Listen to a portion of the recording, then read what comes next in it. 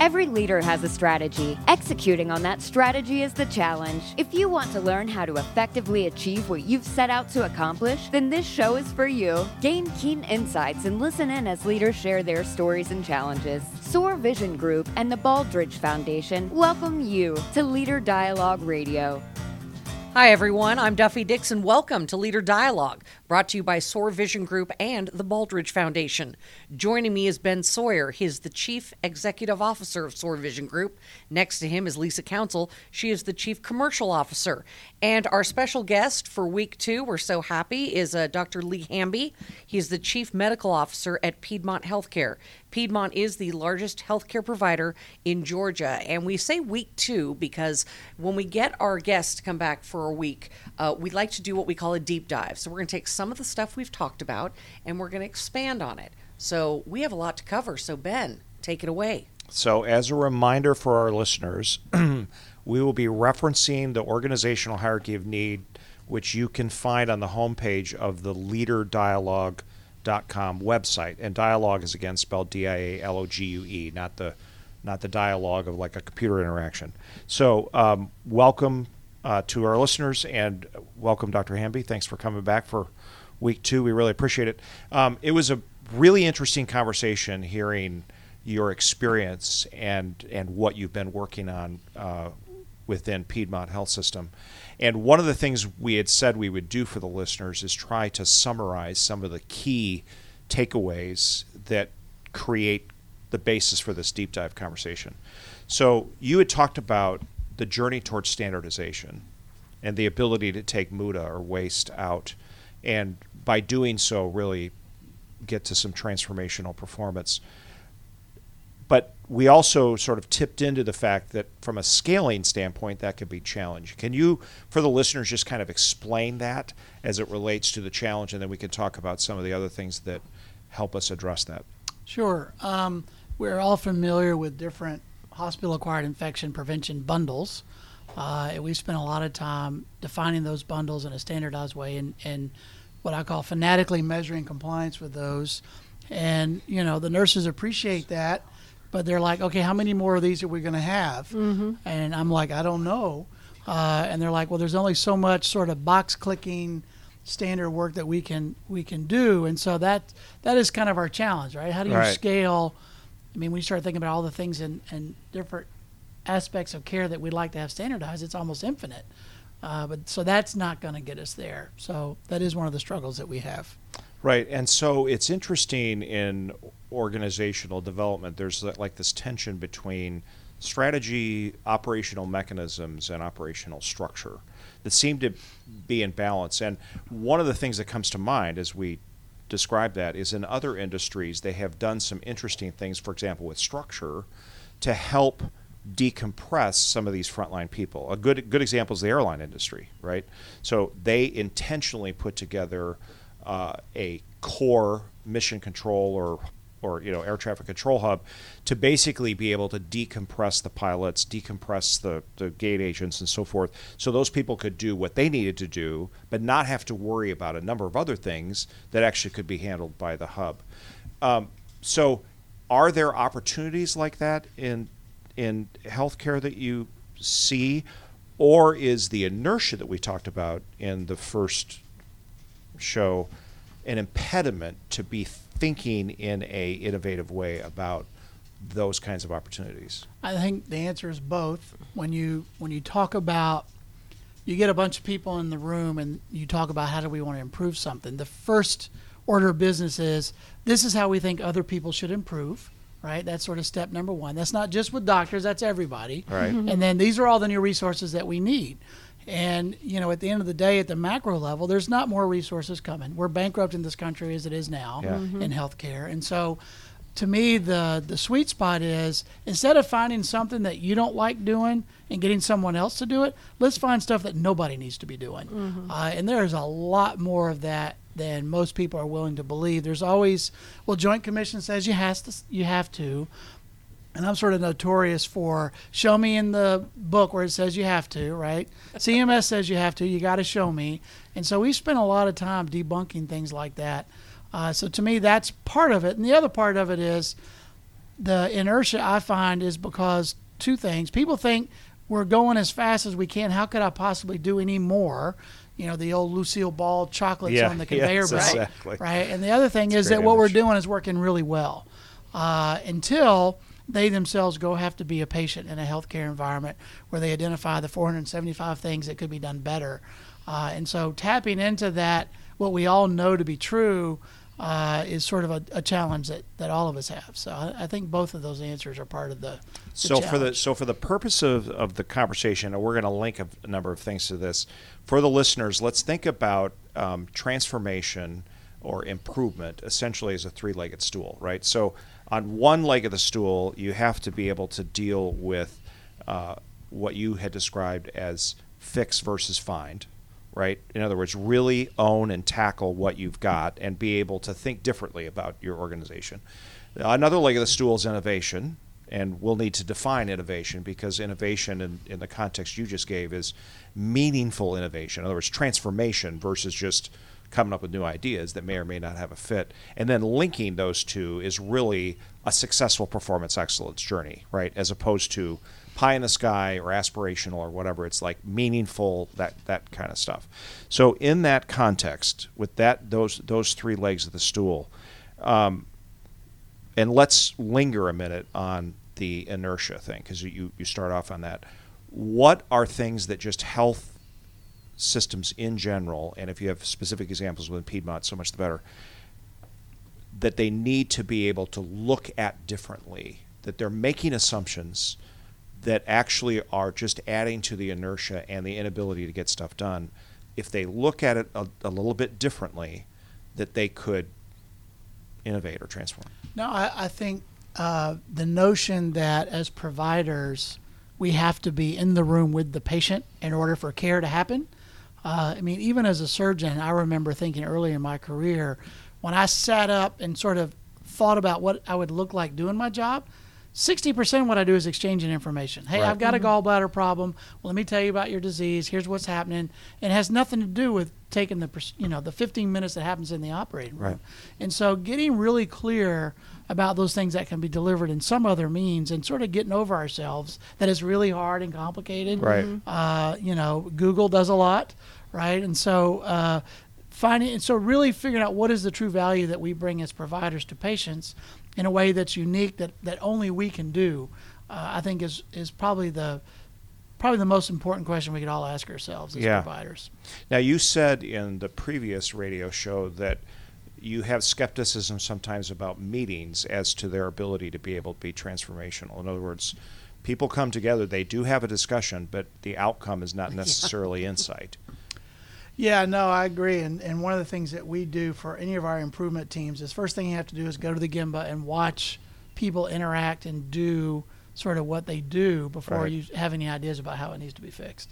And I will say there is a struggle sometimes with, this notion that the frontline person always has the best ideas, and that's not always true either. And so there's a combination of those who are doing the work with those who have the ability to think about the work in a little bit more abstract terms, kind of having a dialogue and a conversation together about what are your pain points, what do you think the patient's experience is that needs to be, because people know about the clunky processes they have to use, and no one's just ever asked them about it or give them any ability to actually do something about it. Empowerment I think is key there, right? Have they been empowered to really go change what's broken? Yeah, and don't start with trying to fix length of stay as your first project, right? Start with something small that people can see a short-term win, in their department or in their unit, helps garner support for some larger effort. So, Lisa, I'm going to key off on what you just talked about because empowerment is foundational, obviously, absolutely, to everything that we talked about in terms of this kind of a journey. And John Cotter's work out of Harvard showed in his research that only 5% of workers in general understand how what they do connects to the strategy. So by default, they just do what they think is right, which again can be an enemy of standard work. And he did another interesting study, by the way. You probably have read this, Leigh, but he wanted to see the level of engagement of middle managers in the strategic plan. So he took 6 strategic plans, redacted the names, put them in a conference room, and then had middle managers come in. All they had to do was find their organization strategic plan, and only 29% of them could even find it. Sounds about right. So it says something about empowerment. So let's summarize before we move over to the other leg of the stool and talk about innovation and transformation. What are kind of the key inertia busters, right? You've described a couple, but are there other, for the listening audience, things that they need to think about when they're talking about inertia busters? Well, to me, the one that we've had the most luck with is again fixing what you already know instead of finding new stuff, and some of the challenges that come with that. A lot of people have, it's almost a moral conflict in their mind about, well, all these bad things could be happening and we're not looking for them. I'm like, well, all these bad things have already happened and we're not working on it. So the degree to which people get comfortable with not fixing that which we already know sort of astounds me, but it seems to be a pretty common finding. And again, I think any degree to which anybody could go be a patient for a period of time or tap into that experience of being a patient or a customer is really helpful. I'd love to find a way, and I haven't figured out how to do this, get people to swap jobs for some period of time, to walk a mile in the customer's shoe. There are particularly notorious conflicts within hospitals of groups of people who often blame the other group for their travails. That's any organization. and putting them together and flipping it. I've done a couple of those, and those are kind of fun. So yeah, we actually do. We try to encourage as we do teams or rounding. Don't get on the team of what you do every day, right? Get on with someone that you're going to learn something and you're going to gain insight from them. Because again, we see through our lens of every day of what we're accustomed to doing. Right. So in terms of inertia busting, you have to start with the understanding that what you do now is not the best, and you have to be willing then to fix as opposed to just find new ways of doing things. And you have to be able to be quite focused on it, right? So the notion of meeting stew that Patrick Lencioni talks about, where you come together and what was the purpose of this meeting and what are we trying to accomplish and how is it tied to strategy, those are important inertia busters. I will say that you also have to balance that with over-managing a meeting. Yes. Certain folks like all kinds of fancy tools and spreadsheets and to the Gantt point where it charts becomes a means and into the means of filling out the spreadsheet versus what are we really trying to accomplish. So it's a balance. And again, if people don't feel like what they're talking about is relevant to them and it's really making a difference, then you shouldn't be having the meeting. But it's a challenge. I mean, we as a species tend to want to be together and socialize together, even if what we do has no meaning, purpose, or effective at all. Right. It's getting people to truly understand, this is a true Baldrige concept, how effective is what you do. Right. And if it is, how do you measure it? Right. That's probably the single most, defining question you can ask in any group of people who are struggling with stuff is, how do you measure the effectiveness of what you do? And they'll say, well, because people like it. Really? Do they? Very insightful questions. And then sort of, if you can get them ready to do something different, that's when the doors open and you can get creative So thinking. objective measurements of comparative results. Yeah, that drive action and behavior. Okay, so let's pivot over to innovation. So some people have a little bit of a challenge with the term innovation. Talk to us about that. Why some people may go off on the wrong path when they're talking about innovation. Well, I certainly put myself in that camp. As a surgeon, I saw my job was to try to execute on the operations that have already been developed before me. Yeah. I didn't feel like I needed to invent new operations, and sometimes inventing new operations for old problems can be hazardous. However, a lot of the stuff that gets done in surgery, like any other medical, is because somebody had the courage to try something different that needed to be done different. Right. I personally am more of a let's implement what I already know versus creating new stuff. But I am appreciative that there are people out there that can look at problems in a way. I do think that the term innovation is overused, by consultants and commercials and that sort of thing. The people that I've seen, either personally or, the things that I read about, those innovations have become because they had a problem they could not solve, and they set about solving it, they didn't necessarily set out to create something new and different. Right. They just knew what they had right then wasn't working, and they needed something better.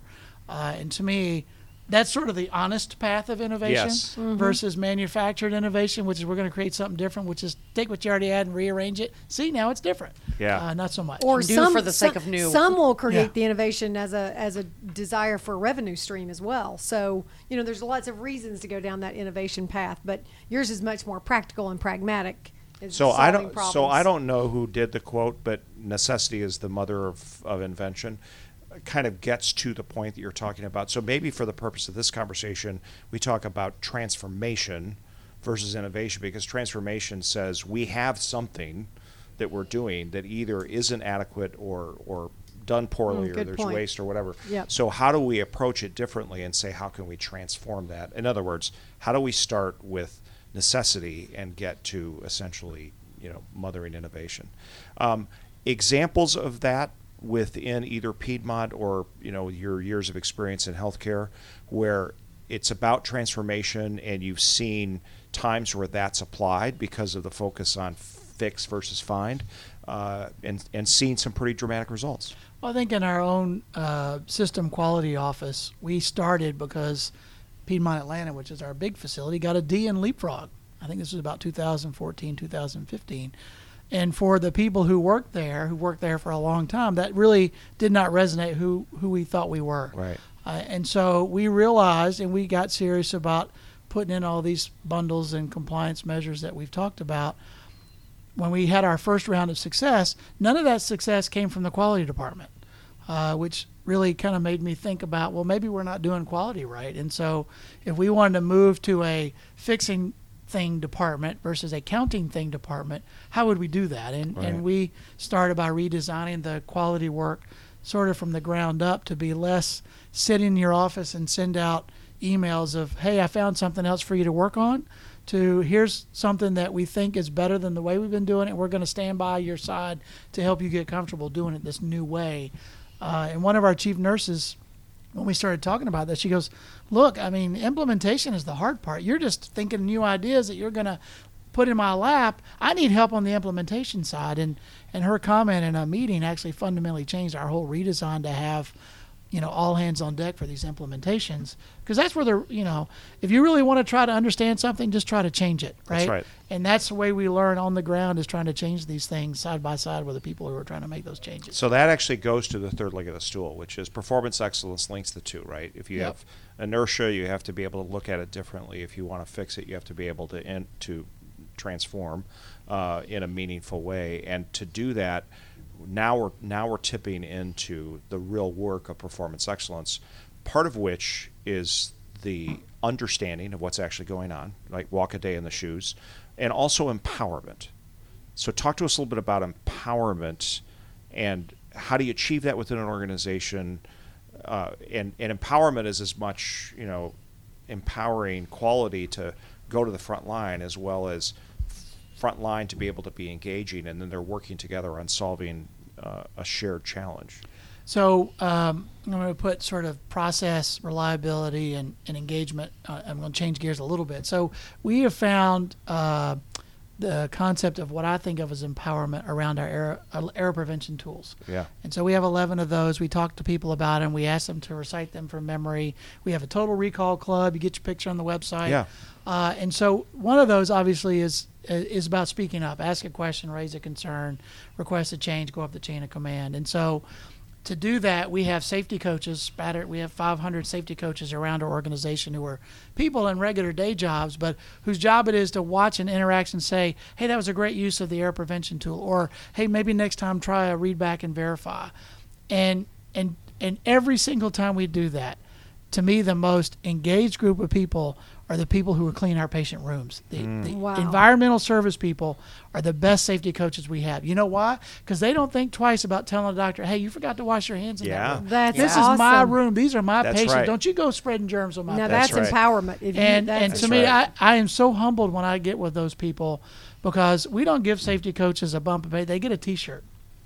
And they work hard for that T-shirt, and they are the greatest group of people to speak up And if I could get doctors to do that, our job would be done. And so true. And so I really love that sense of empowerment when you give those people something they can own that connects to the vision of the organization, that they see that I'm not about cleaning the room, I'm about keeping germs out. That's right. They really take that so much more seriously than the rest of us do. I'm always very humbled by that. Yeah, I've had similar experiences where the EVS person's like, hey, you left an IV in here, or there's a stool in the toilet that so I can't clean this room until that's done. So please get that work done. So this concept of being able to link people's actions to a combined and shared strategy, which for listeners, let's just describe as kind of a North Star statement of purpose, so that they're not just doing something as a technical, check in the box, but really thinking about it and making sure, like you said, that an EVS person sees themselves as contributing to the quality of the organization. How do you do that at an organizational level? I think you have to have measurable things, observable activities that you can measure. That, let's say we're going to go focus on hand hygiene, right? And so we use our patients reported hand hygiene. So patients are the one evaluating for us for that. And so when an executive group decides they're going to go focus on hand hygiene, you'll see those results almost transform overnight if they start doing it right in front of the patients and talking to patients about it. So connecting the work that people have, not only with a larger sense of purpose, but make it so they can see visibly that what they're doing is being recognized on a dashboard or whatever, really sort of it becomes a momentum that doesn't require a lot of ongoing maintenance. Right. It sort of drives itself. That's also a really interesting way to connect them to customer loyalty, right? Because the customer's giving feedback around, hey, I'm observing this, so it really connects the dots to what the organization is trying to do. From the standpoint of performance improvement, organizations address those in different ways, right? So sometimes there are big performance excellence departments, and people throw stuff over the fence to them and say, hey, can you charter an event? Let's do Kaizen, let's whatever. Talk to us a little bit about that from your standpoint of looking at overcoming inertia and transforming, and then that link to performance excellence. We talked about the linkage to strategy, right? So that's obviously what has to define it. But in terms of the mechanics of performance excellence, do you have some suggestions or insights there? Well, we have a very set of specific focus measures. We have a lot of dashboards and scorecards, and we have our quality safety service scorecard that has, I want to say 75 measures on it. So we have it as an idiom, an idiom that we're not going to work on anything that's not on that scorecard. So if you've got a particular problem at your facility around, I don't know, cold lunches or something, cold food, you need to work on that, but you're not going to use one of our sort of commission trained, performance improvement resources for something like that. And so the other thing that and again, I don't know if we're right or wrong, but our current evolution is there really isn't much improvement opportunity that isn't system-wide. Right. So right. The ability to change something at one facility, if what it needs to be changed at your facility needs to be changed, then we all should change it. And so it's this sort of dynamic of by the time you get small enough to be able to work on something, it now becomes irrelevant, right? By the time you get big enough to make it compelling, you've boiled the ocean and you can't get anything done. And so that sort of back and forth is where we live on a regular basis of trying to focus on the few things that matter that we can drive improvement on, that keeps everybody kind of engaged. And it's an ongoing dialogue, and everybody being really clear about what their roles and responsibilities are. If I'm a CEO of a hospital, my role and responsibility is implementation of standard work. If I don't think the standard work is any good, I can talk about it. I can make a request that it be revisited. I can tell about an article I saw, but I can't commission a local improvement team to change that standard work. Yep. All right, and that is that level of discipline has been a challenge, but I think it's actually quite liberating. Once I don't have to worry about that anymore. So when we come out with a new measure, if we have not defined the standard work, when they're read on their scorecard, that's on me because I haven't defined the standard work yet. Right? And so we have a couple of those right now that, we have a monthly operations review, and normally we beat on them about why aren't you hitting your numbers on your process measures, forget outcome, but you got to be compliant with standard work.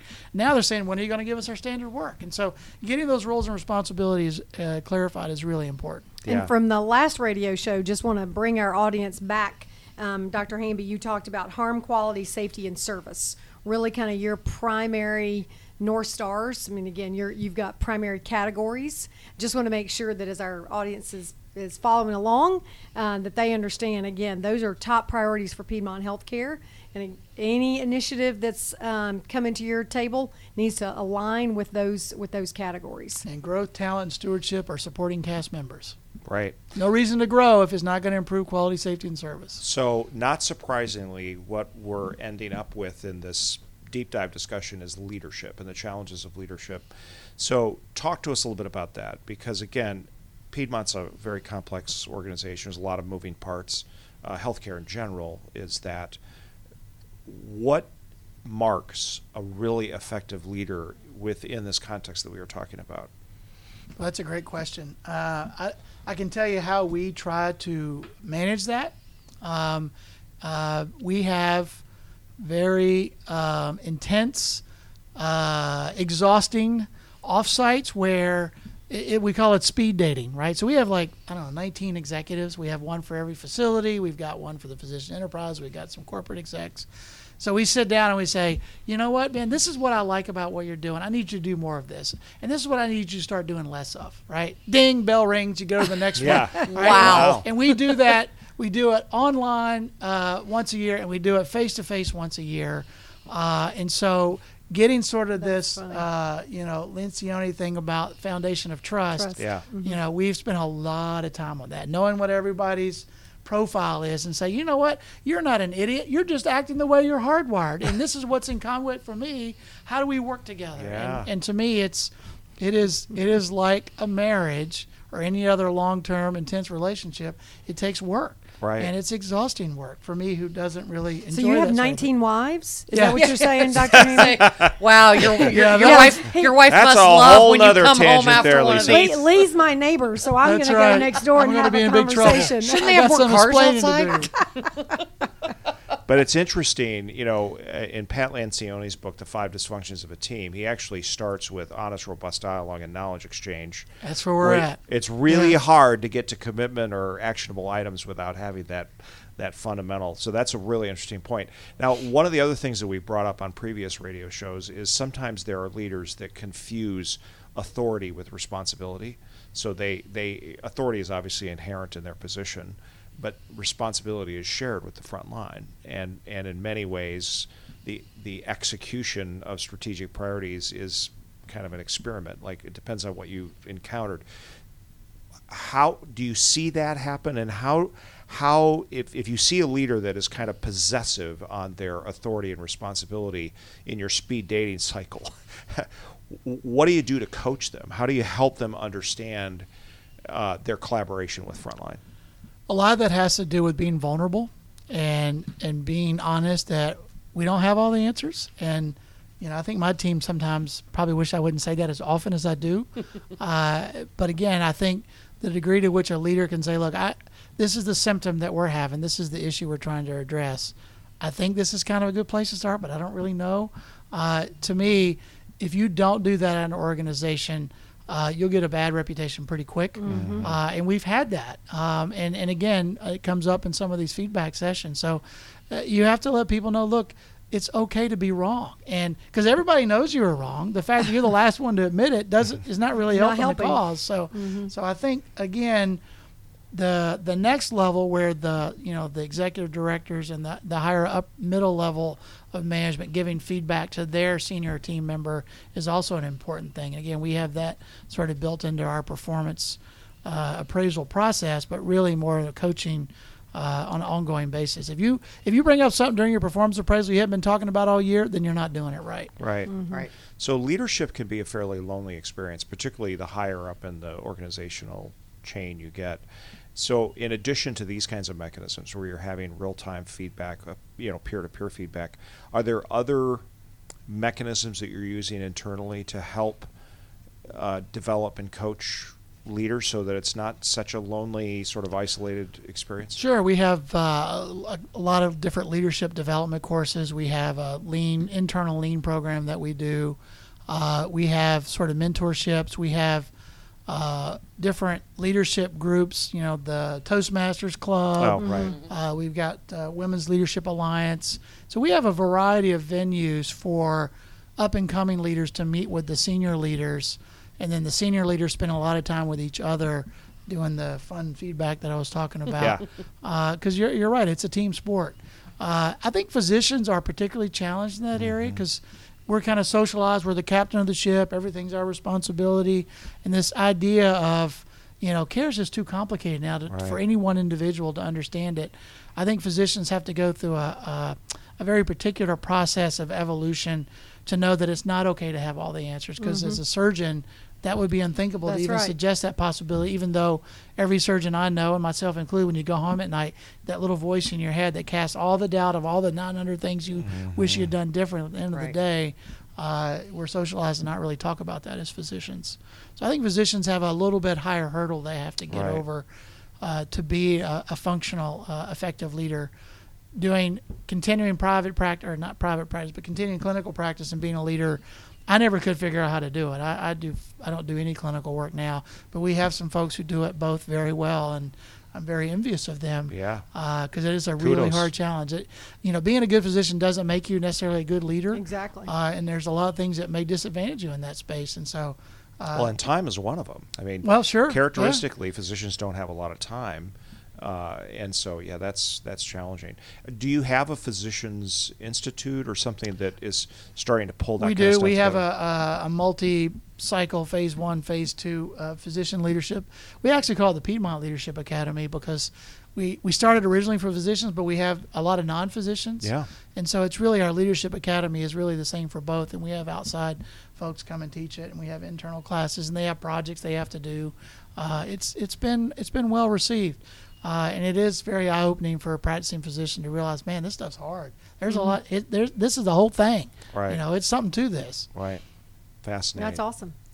Yeah, it's interesting. I had mentioned before in our last week's show that we are doing some collaboration with Morton Hansen, who is one of the co-authors of the great series with Jim Collins. And he has been involved in the leadership of Apple's Leadership Institute. And so it's been really interesting to talk to him about what does that mean, and how do you take these principles that these guys have chronicled right in their research and actually make it practical and transferable to leaders. So more to come on that for the listeners. All right, we are right at the mark of the end of the show. So that's Duffie? right. All right, I'll wrap it up. Thanks so much, Dr. Hamby, for joining us another week. We really appreciate it. Thank you. And good luck in your position, because it sounds like growth is around the corner, and good luck with juggling all that. That's a lot to do. We want to thank everybody who listens to Leader Dialogue. It is brought to you by the SOAR Vision Group and the Baldrige Foundation. We have a new live show every Friday, 1 o'clock Eastern Time. If you can't listen live, we have it on businessradiox.com, leaderdialogue.com. On behalf of Ben, Lisa, and our producer Mike, I'm Duffie Dixon, and we'd love to see you next time for Leader Dialogue here on Business Radio X.